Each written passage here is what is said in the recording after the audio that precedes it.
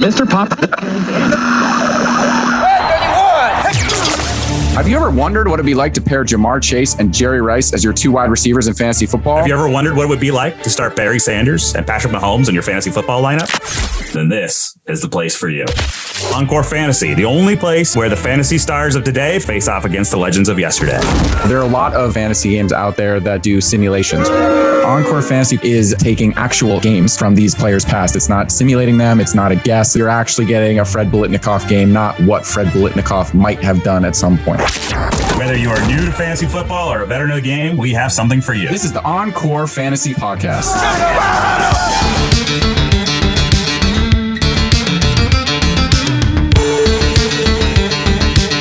All right, folks, welcome back. We are here for the Encore Fantasy Games Podcast. I'm your host, Ben Stecker, joined alongside me with Michael Michaud. Say hi, Michael. Yeah, you nailed it. We've been off for 3 weeks and you don't even remember how to talk. How do words work? As Michael Scott says in The Office, who knows where words come from? And you certainly are unclear about it. But I think they have the gist of it. I think they got it. It's good to be back. Good to be talking about some football again. I don't know. The NFL is the NFL. I feel like the NFL sucks this year. That is oddly specific to the fact that you had some high expectations for your team and they have been underperforming those expectations. Maybe. To be fair, I did not have super high expectations. But Okay, you were higher than shit expectations. Fair. You were excited for the season and then it slapped you in the face. It's the ultimate exercise in sports law of the jungle. In today's meme, GIF, Instagram world, everybody's looking for who they can dump on, right? And you just try to get through a sports season without it being your team that everybody chooses to dump on. You just want to not succeed for us. You just want to be the GIF of Homer Simpson sliding back into the shrubs. And you don't want to be that person that everyone's focusing on. As a Giants fan, I'll say that over the past couple of years, people have loved to dump on the Giants and how bad they were. And it was annoying. But it was especially annoying because you're like, yeah, I know I have no arguments to this. They're bad and people are enjoying making fun of them. I'm a Yankees fan, so people always enjoy dumping on the Yankees. But it's different with some of your teams, especially when you have some expectations, but then you make a big splashy move for a player that a lot of people dislike and then it goes horribly and people love Schadenfreude. And it's really just a combination of a lot of bad factors for you, isn't it, buddy? It's an arrogant thing to say. Me be arrogant. It's out of character for me. What's your fantasy team name? Something Hubris? My fantasy team name is I Am Hubris. I Am Hubris. Okay, great. And it is 6-3, so it's not the worst hubris I've ever seen in my life. But no, I think it's harder even for me, though, because I don't know very many people that are as passionately invested in their team as I am. I know that sounds very high, but I think you could probably back me up in saying there's very few people that live and die with their team the way that I do. So to be the brunt of the joke for going on 10 weeks now, it's a very difficult home to live in for me. Well, yes, I agree with you on that first part. And secondly, now we get into the psychology of fandom, right? That you feel it's not just that people are attacking your team. Your Broncos fandom is a part of who you are. So when people are attacking them, it's like they're attacking you, even though you have nothing to do with roster construction or underperformance or bad coaching or misunderstanding the idea of the game. Which I'm very thankful for, by the way, because what I've learned in all of this is there are certain sets of fan groups that I would not want to have any control over roster construction of any kind because it would just look terrible. I think it's universal across all sports that if fans think they'd be great at roster construction, but really they'd be pretty bad at it. We've established something. And in any sports season, you want to win, you want to be unnoticed, you do not want to be the brunt of the joke. There's plenty of NFL teams that are disappearing into that middle area, but you don't want to be the Broncos, the Raiders, the Rams, and the Packers, even though they just won. But this is a big weekend for me, too, because Denver plays the Raiders in Denver. If we don't win that game, if our offense, which is bad because we've got something like 27 people on IR, we get a play into a game and we lose a starter. That's just what happens this year. Nobody has had injuries the way Denver has had injuries this year. It's laughably hilarious. But even with all that, if we lose to Josh McDaniels at home in Denver and have them pass us in the standings, you might never recover in 2022. It's impacting my, I can't get out of bed in the morning. So last week when you said you had the flu, that was really the Broncos flu. That was the Mile High flu. It was the Mile High flu. It got you. It got you bad. I'm sure this is what everybody tuned into the Encore Fantasy Games podcast for. All four of you to hear us talk more about the Broncos. So we'll get off that a little bit. But just needless to say, the NFL sucks in 2022, and there's no recovering for it. Also, this is on a serious fantasy note. It's not good for the NFL that Geno Smith is the number 5 quarterback. I'm sorry. That's not good for the NFL. Why not?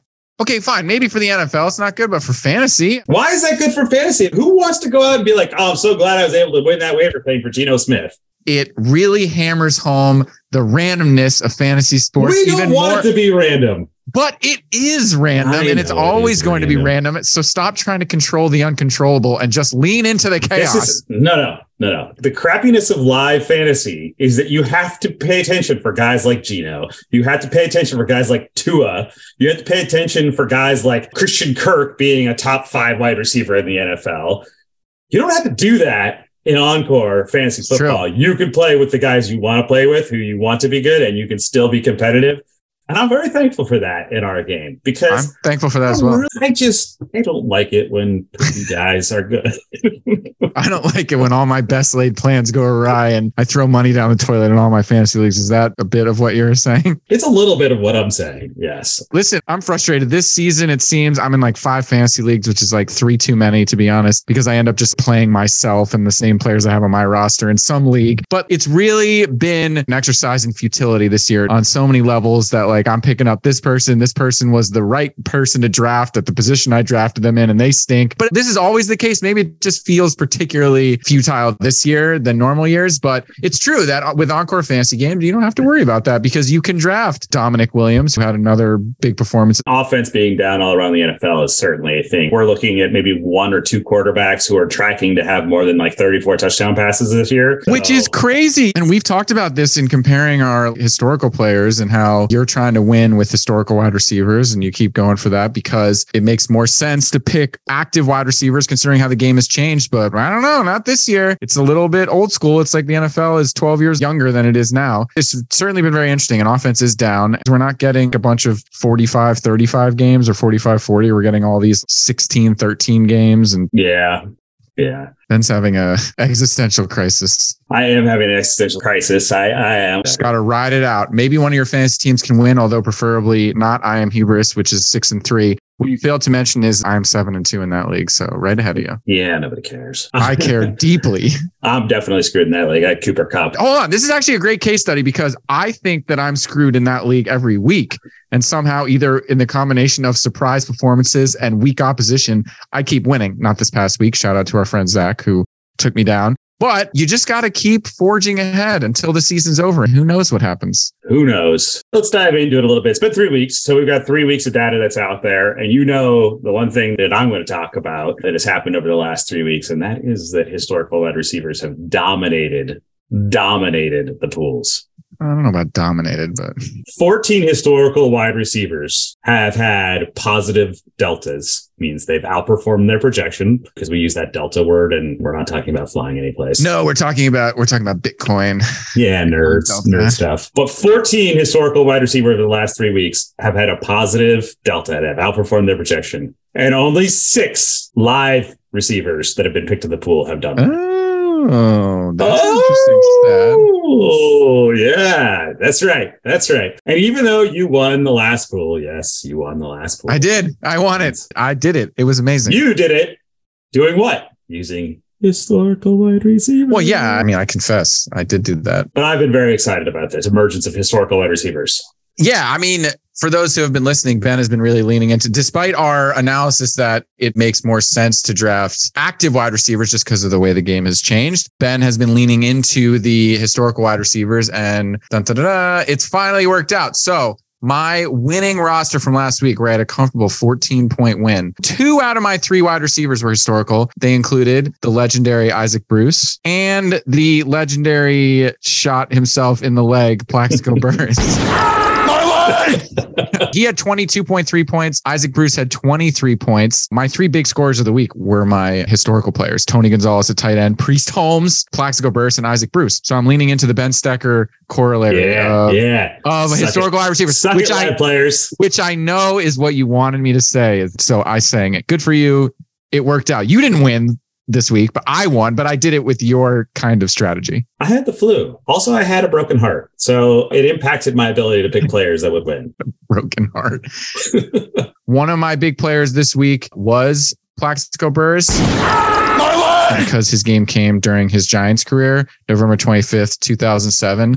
It was a 41-17 Giants loss in the year that they went on to win the Super Bowl. He had 7 catches for 93 yards and 1 touchdown. He was targeted 13 times in this game. That was the first of 2 games that season where he was targeted 13 times. And he was also targeted 12 times 2 other games and 11 2 other games. Clearly Eli Manning's favorite target. You could cash in on Plaxico Burress.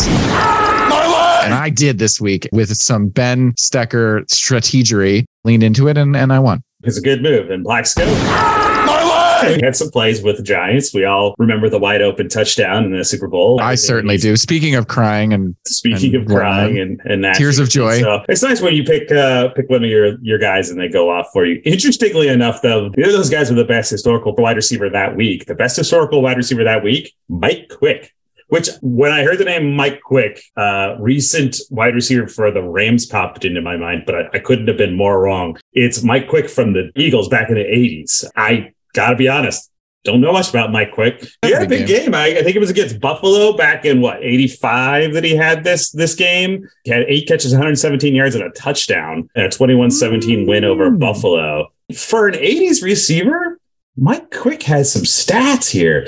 He had a year where he went 1,400 yards with 13 touchdowns on 69 catches. Another one where he went 1,247 yards and 11 touchdowns. Some years where he wasn't very good, but that's a really ballsy, interesting pick. He made the Pro Bowl 5 times. You know who threw him those touchdowns in that game? Who? Mid-80s Eagles, Ron Jaworski. Jaws was his quarterback. Mike Quick's really interesting because he didn't have that many catches, at least in how he understands catches now, but he still had a lot of yards. His yards per reception were pretty high. So he was clearly a downfield threat. And yeah, he made the Pro Bowl. He was an All-Pro twice, and he made the Pro Bowl 5 times. So he had a pretty darn good career, Mike Quick, from North Carolina State. And this is why this game is great. I never heard of him. Here he is popping up with one of the best deltas of the week in week 9 for sure. It's kind of a mid-level projection too. 13 points projected a week. I know that is a steal. Not for historical wide receivers. That's not low. Calvin Johnson scored 24.5 points instead of Quick's 25.7. And his projection was 18. And then Sterling Sharp's projection was 16.4. So a little low, I guess. I imagine he's a guy that you're looking for the last 13 points to fill out your roster. And he ends up, and you're like, oh, Mike Quick. Cool. That's a cool name. And then boom. Pops off. Yeah. So it's Mike Quick, Calvin Johnson, Sterling Sharp, Isaac Bruce, Plaxico Burress, Chris Carter, and all those guys I mentioned scored 19 points and up. And even the week before, in week 8, we had Chris Carter was the 3rd highest scoring player of the week. Michael Irvin had over 20 points. Calvin Johnson had 19. Lance Allworth had 16. And then in week 7, Calvin Johnson was up there again with 25. Jerry Rice on the board. So yeah, these guys are making some appearances on these scoreboards, proving that it is valuable to take some of the best pass catchers of all time and put them on your team. It's weird. Julian Edelman made an appearance in week 8 with the most Julian Edelman line of all time, 7 catches for 66 yards. Typical Julian. He's the first down guy. He made catching a ball and sliding to the ground cool before Tyler Lockett did. Yeah, did you see that video? Our friend Zach is a big Seahawks fan, and he always talks about how stupid it is that Tyler Lockett does that. And I sent him that video, and he's like, yeah, it's a bit of a problem. I'm glad to see the historical wide receivers making a rebound, coming in hot, making up some ground here, and really starting to make a name for themselves on here. I love it. I love it. And I mean, kind of overall, the last few weeks, historical players have been stepping up to the plate. I mean, they really have been. Yeah. Especially last week. I mean, if you look at the top performers, it's like 80%. 6 of the top 10 and 11 of the top 15 in week 9 were historical players, including Priest Holmes, Rob Gronkowski, Peyton Manning, Maurice Jones-Drew, Mike Quick, Marshall Faulk, Calvin Johnson, Tony Gonzalez, Sterling Sharp, and Thurman Thomas, my boy, who I talked about on our last podcast. This is just one of those things where it's like, you know what? You know those players that you imagine are probably pretty good at fantasy? Yeah, they're good at fantasy, and you should yeah, Peyton Manning's good. Yeah, Gronk is good. Yeah, Priest Holmes is lights out. Go for them. Like, have fun with it. Build your roster. Like, I know Justin Jefferson was the highest scoring player this past week with 10 catches for 193 yards and a touchdown, including that wild one-handed catch. But like, fill out your roster with a Marshall Faulk, with a Calvin Johnson, Tony Gonzalez, Sterling Sharp. These guys have sick games in their game log. Pretty fun to see when it pops up. Priest Holmes and Gronk with the 3 touchdowns, not a whole lot of yards to go with it, but found Pater so much. 2 weeks ago, it was Chris Carter who had 89 yards and 3 touchdown catches for his big game. We call that the Christian Watson. The Christian Watson.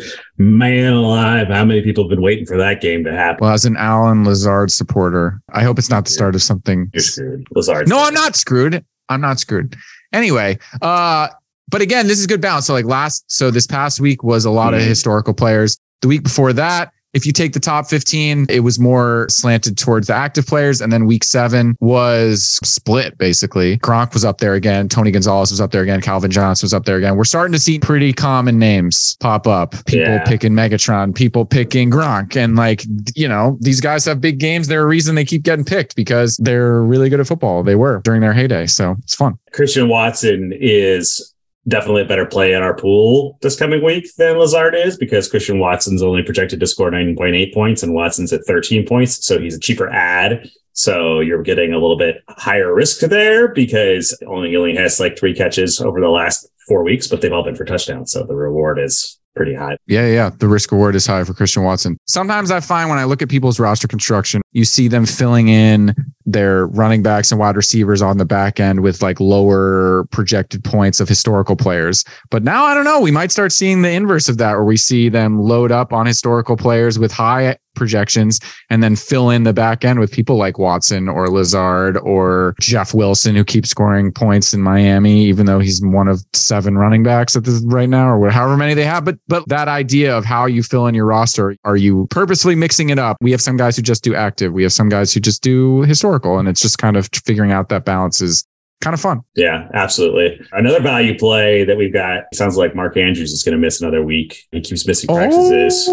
Yeah, so there you go. Isaiah Likely. For our leagues, he's nice because he's only projected at 6 points. And you know that there's likely to be a pretty good delta on that one. But that's the big key in these, right? You need to have guys that score points, but score points over their projection a lot more. It's one thing to have a guy who scores 25 points who was projected to have 23 points. Jalen Hurts, I think, last week was that way. It's another thing to have a guy score 25 points when you got him for 13 points projected because your profit margin is that much higher. Because everyone in the game is constructing their roster based on the same budget of 125 projected points. If you have someone just perform to their projection, that's great, better than underperformance, but you're just going to end up with 125 points, and this winning score each week is generally higher than that. So you need to find people who are underrated by the projection system. And it's obviously easier to find those amongst active players, right? Because we have a better understanding of the live dynamic of it than a historical player. So that's where you can find that fun delta. The historical players is you can get that big point total. For example, let's touch on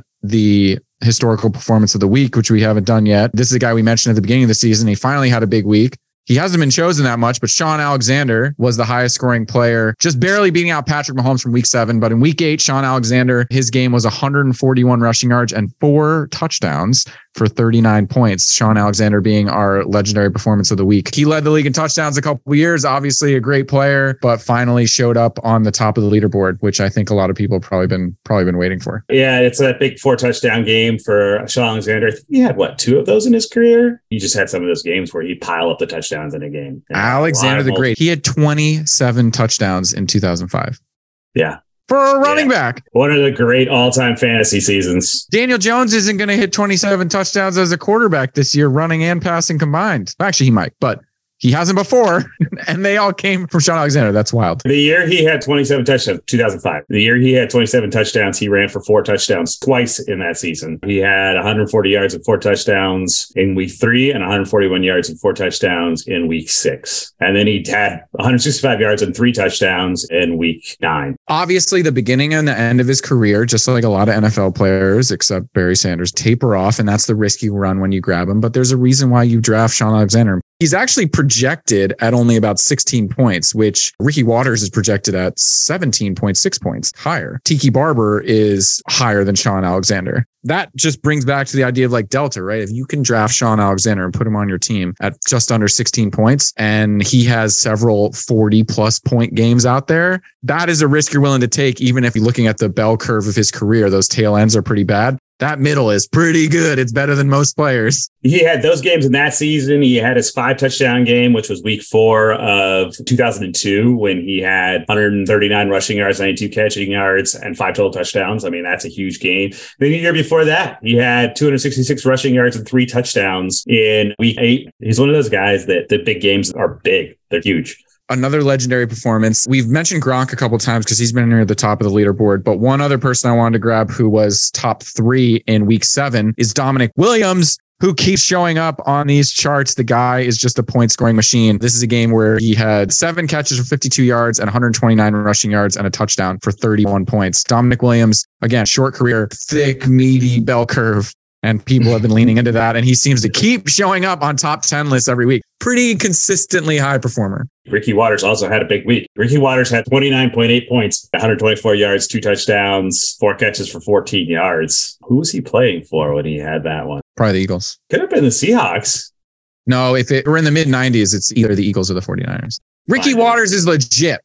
I love Ricky Watters. Yeah, it was the Eagles. It was the Eagles in 1995. Big year for him that year. Ricky was a pass catching running back at a time where they weren't as popular. Like, he led the league in touches in 1996. Now, granted, 353 of those were rushes and 51 were receptions, but still, the guy got a lot of touches. He led the league in scrimmage yards that year. Yeah. 5-time. Yeah, he definitely did that. And a 1,000+ yard rusher for 6 straight seasons in there too. I mean, he only has like one bad season, and that was his age 32 season. Also stopped playing at 32. He was one of those running backs that was like, no, I'm good, I'm out when the time came. I love where you are. I was saying that when we did our initial pool back in spring of 2020, when there were no sports and we were doing this manually, which is where this idea of Encore Fantasy began, he was one of my top, like, I'm going after Ricky Watters. I think he's going to be good in this game. Well, I didn't win that league. Ricky did give me a couple good games, so I'm grateful for that. Yeah, Ricky's he was a fun play there. That was that run of Seahawks where guys would come in and chase each other out. Sean Alexander chased Ricky out, and then Amon Green came in and chased Sean Alexander out a few years later. And then it was Marshawn Lynch came in after Amon Green. I don't know. Maybe I'm misremembering that. Should we talk about the renaissance of modern running backs?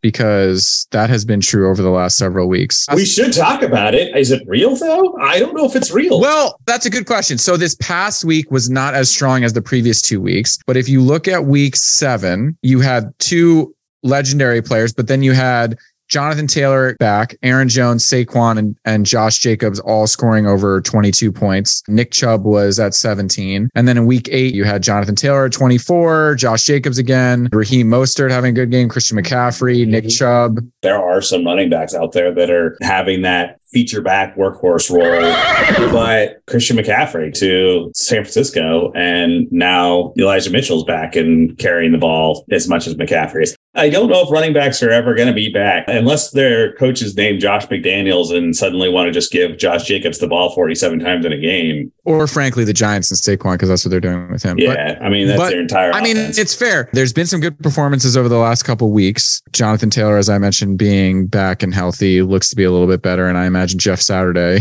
is going to lean into him as much as they can. But it's true that, like, well, the broader trend is like workhorse backs are not really a thing. And you're just hoping that the running back you picked gets, 60% of the touches of the committee that he's working in one game. But like some of those guys, like Dalvin, Saquon, I feel like you can lean into those guys pretty comfortably and know that they're going to get touches. I don't know if they'll have a great performance, but they're going to get chances. And that's the reason why we draft running backs highly, is for chances. And maybe the broader trend in fantasy is to move away from that, considering how often teams throw. But an old school running back that's playing right now and having success that really runs like your old school workhorse guys is Deontay Foreman. I mean, he's been very good for the last couple of weeks ever since he took over once McCaffrey left. He's one of those guys that it kind of reminds me a lot of Nick Chubb. Straight line, get the ball, go, gets 100 yards rushing, gets in the end zone almost every week, the way those old school guys used to. Yeah, absolutely. And this year has been interesting in Cleveland because last year Chubb was obviously the number one, but he and Hunt would switch drives basically. But Kareem Hunt has been AWOL this year. He has not been as much of a weapon as he has been in the past. So this is one of those things where you balance it out, especially when you're crafting a team in our league. It's like, okay, I can get Saquon. Let's see, Saquon. He's going to cost you 20.4 points. So you're like, okay, am I going to take Saquon? And then maybe I take Jerome Bettis, or maybe I take Ray Rice because I don't trust another of these running backs on a team that isn't the clear feature. That's the kind of thing we're talking about. That trend, like you said, hard to predict. Interesting seeing it play out a little bit in some of these like big time backs being up on the scoreboard. But you also see a lot of the historical running backs on the scoreboard too. Especially last week, if there was ever a resounding no, you want historical running backs. Last week was the poster child for that. 6 of the top 7 were all historical running backs. You're talking about deltas. I mean, almost all the positive deltas were historical running backs. So if you're a prisoner of the moment for last week, it was pretty sweeping endorsement for the historical running back approach there. But this goes back to the NFL sucking. I just think it's hard to trust anybody in the NFL right now. In the live NFL world, I think it's hard to trust anything. So like even JJ, even Justin Jefferson right now, amazing. I love Justin Jefferson. You know, he's on my fantasy team. He's on my wife's favorite team. Like, I watch him every week. I'm scared to death of Justin Jefferson this week because he's going up against the Dallas secondary. You mean the same Dallas secondary that let Christian Watson have a career day? Yeah. I think you're right. It's like a prisoner of the moment thing. Guys always have down weeks over the season. And when you look back on it, you're like, wow, that guy crushed. And you don't really think about those crappy weeks because he led you to victory or whatever. But it's obviously recency bias. When we have invested so much in our fantasy teams, we remember the bad moments. That was the thing I was looking at earlier today. Only like 2 receivers have had double-digit points every week. And like every single top receiver has had a week where they've had 2 points or 4 points or 5 points. And a lot of them have had multiple weeks. You used to be able to trust guys that kick in 15, 20 points every week because they were matchup proof. And it doesn't feel like that's a thing this year. Feels more boom and busty this year than it does feel that way, particularly on the running back side, but on the receiving side too. You've got so many fewer guys that are just locked in. Yes, you can trust them. It's just more inconsistent, it seems, generally across the board, which I think is the message. And then when you look at the historical players, obviously, you could get some stinkers in there. We had some. Look at last week. You had Lance Allworth, our pod favorite, getting only 5, and Earl Campbell getting only 5, Michael Irvin getting 5.6, Roger Craig getting 7, Jamal Charles 7.7. These guys have stinkers in them, but then again, DeAndre Swift and Derrick Henry had stinkers, and Miles Sanders and Jonnu Smith and Kyle Pitts again. It's balanced. So in going ahead to next week, some things that I'm looking out for, I think I'm going to go for it. I'm going to do a whole historical player team. That's what I'm going for this week. You've convinced me. The NFL is too erratic. I'm going to go with the erraticism of historical players and their game logs. I'm going to try and pick some players that have smaller game pools. Maybe this is the week that I lean into Dominic Williams finally, only for him to have a terrible game, or Earl Campbell or Barry Sanders. I definitely went a little bit more heavier on the current player side, including 2 current wide receivers, mostly because now I'm done with the historical receiver thing. I've proven without a shadow of a doubt that historical receivers are better. So once you get the answer you want, you just say, yes, that's the answer I want, and you move on. The experiment is done.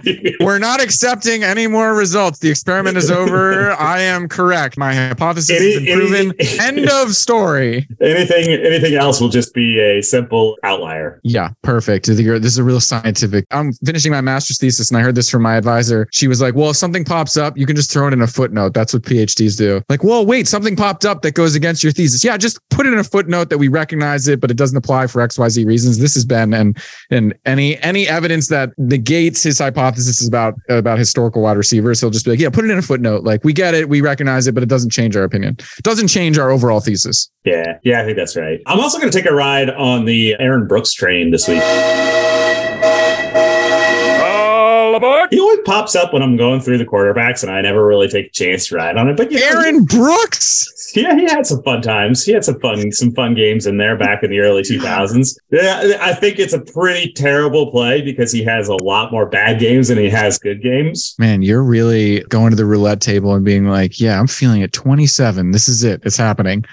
Green 00. I mean, sure, there's like Randall Cunningham and even Kerry flipping Collins you could throw out there, but you're leaning in Aaron Brooks. Okay, that's fine. I'm going to just pull a potential game for you. 2 potential games. I'll give you the benefit of the doubt. I'll give you 1 good game. I'm going to go to his 2001 season where he started all 16 games for the Saints. On 2002. I want week 7, 2002. 254 yards passing, 3 touchdowns. 4 rushes, 26 yards, and a touchdown. He did have some of those little like rushing touchdowns he sprinkled in there with his big. Or you could get week 11. from 2002. 318 yards passing. Okay. 3 interceptions and a fumble. Yeah, it could do and that. 9 rushing yards. Oh my God. Yes. I can't wait to watch this. You better not change this. You're going with Aaron Brooks. I am going with Aaron Brooks. I'm locked. He's locked in. He's locked in. Okay, I'm gonna great. carry the water with him with some historical running backs though. A little Edgerrin James, a little Matt Forte, and I'll throw a little Jamal Charles in for fun. Wow. That is a trio right there. Imagine in 2009, you could have had all 3 of those. Yeah. I bet you could have had all 3 of those on a team in 2009. I think that's probably right. Edgerrin James was on that Colts team that won. Matt Forte's first year was in 2008, and he had a pretty good year in 2009. And Jamal Charles, you could have had all 3 of those on your team in 2009. Ben's going back to 2009 with Aaron Brooks from 2003. Ben, this is what we will talk about next time we do the pod.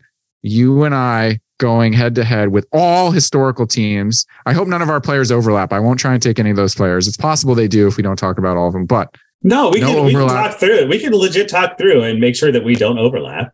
Okay. Well, in fact, we can pick. We'll trade picks. And okay, my quarterback's going to be Randall Cunningham this week. I haven't picked him yet. You can't do that. You might have to pick somebody else if I pick Randall Cunningham. No, you just picked Aaron Brooks. This week? Yeah, this week. Aaron Brooks. Did you pick all historical players? No, but I could. It's good to be me when you can just dictate things like that. And that's just the reality. Just a reminder to everybody that your fancy name is I Am Hubris. I am. Ben, let's go into our guaranteed to win money, Sam Bankman-Fried FTX style. In, don't listen to us. But if people were to listen to us, what is a bet you have for this week that you're going to put all of your wife's retirement funds on? Quick. Crypto. Well, it is low. Buy low, baby. Buy low. I have a bet. I have Eagles -7 at the Colts, who looked good last week-ish because they were playing a horrible Raiders team.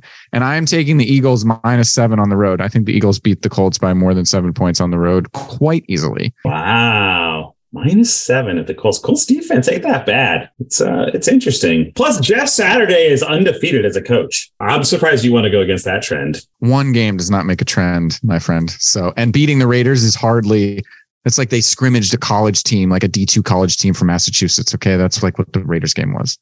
I really want to go Ravens -13 against the Panthers because I feel like the Ravens are going to win that game by like 26. But I just can't. I can't do that. I can't do that. That's just too much. Here's an interesting one, and I can't bring myself to bet this either. But this line's really interesting.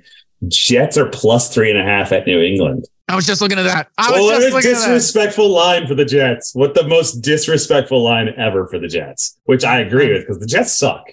I don't know how they beat the Bills. The Jets are not a good football team, but they're winning.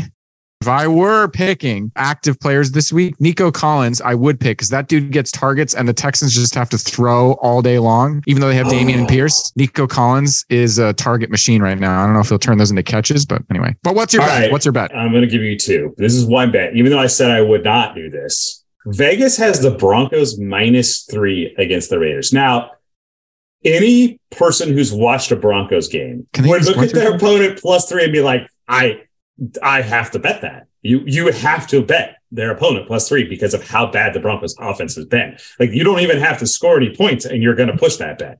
Like that's how bad that, like, to this line is such a stinky line from Vegas, reeling people in to bet on the Raiders.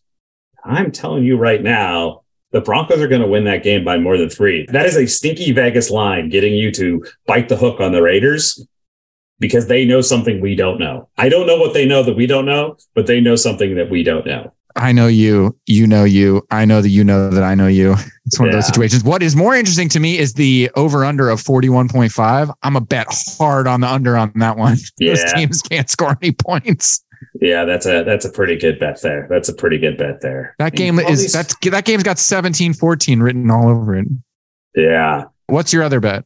So the one that I think I'm going to roll with, I think that Kyler Murray's back this week. And I do like the Cardinals at home +8 against the 49ers. Now, I think the 49ers are probably going to win that game. Yeah, but it's not going to be by 9. Well, that's the thing, because the quarterback for the 49ers is still Jimmy Garoppolo. And while some people love Jimmy is a winner.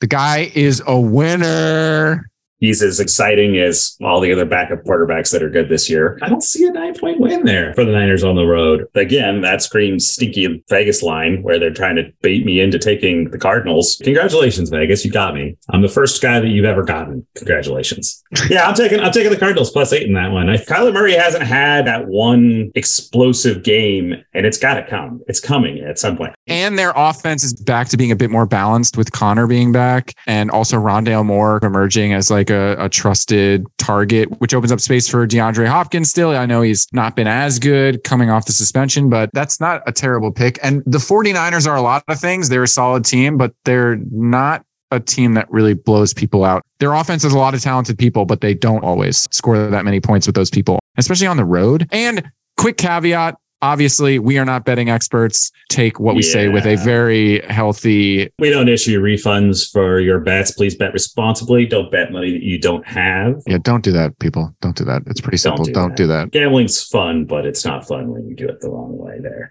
I'm happy with those picks. And next week, we'll both do a full roster of historical players, and we will compare at our next podcast. Yeah, I think that's a good idea. But here's something we didn't do. All right. We need to do this to finish off this episode. Happy Thanksgiving! So next week is Thanksgiving. I feel like we need a Thanksgiving feast draft. Like best Thanksgiving foods? Yeah. Michael Schur, who was Moe's on The Office and created Parks and Rec and all that, he's very vocal in saying that Thanksgiving food is terrible. If it were actually good, you eat it at other points of the year. But the fact that you only eat it on one day proves that it's not actually good and nobody likes it and we just eat it because tradition. I don't agree with this take. Do you agree with this take? The fact that you're proposing this draft suggests that you don't agree with this take? I do not, in principle, agree with the entirety of that take. I think the reason we don't eat it is because it's time consuming to make it. It's also fattening to eat it because there's a lot of food that is involved in there. Now, I do agree with the take that green bean casserole is atrocious and disgusting. Well, yeah, well, we don't make that at ours. Nobody likes that. Also, candy yams and sweet potatoes can go and die in a cold bottomless pit by themselves. Yeah, I don't know about that. It's facts. But I mean, come on. If I'm taking my number one overall pick in a food draft when it comes to Thanksgiving, I just want the gravy. I'll just take a bowl of the gravy and you can have whatever else you want. Nice. I'll just say that Thanksgiving is by far my favorite holoday. Not necessarily for the food, although I do like the food. It's for everything that goes with it. I get to be with my whole family, which is important. But for the food, my dad makes stromboli at Thanksgiving every year, which is a huge hit. That's what I'm taking as my number one food pick. He makes a delicious stromboli with a ton of Italian meats and cheeses and some like sun-dried tomato dressing in there. It's pretty fantastic. So maybe not traditional Thanksgiving, but it's our Thanksgiving tradition, so it counts. And that's a big thing about Thanksgiving, right? Like almost every single family that I've ever known has their own like unique tradition that's a tradition of it. So like my wife's family would have fish along with their turkey Thanksgiving. Weird people that do weird things like that. So, everybody's got their own thing. So that's fair. I mean, a stromboli seems... It's just as fattening and delicious as everything else at Thanksgiving. So it's what I can't wrap my head around with the stromboli though is do you like dip it in the gravy or do you pour the gravy on top of it? Like where does the gravy come into play with the stromboli? It's an important factor for Ben.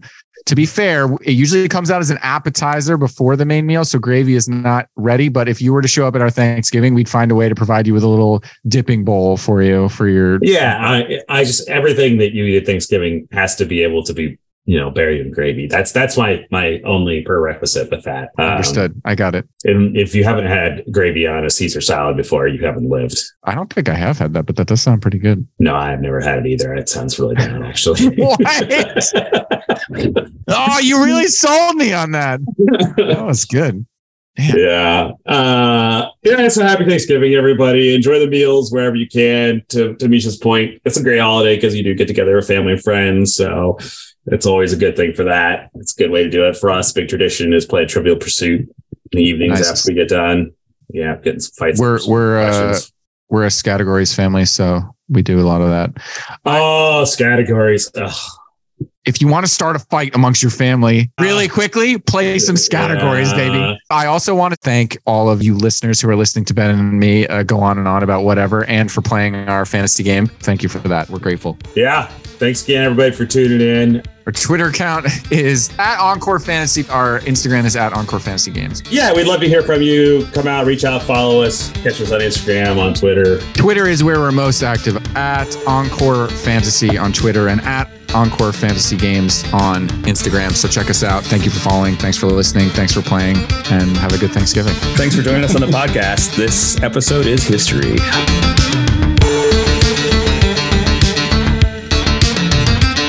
I don't know what they know that we don't know, but they know something that we don't know. Some Ben Stecker strategery. Is it real, though? I don't know if it's real. I know you. You know you. I know that you know that I know you. Ooh. Oh. Thick, meaty bell curve.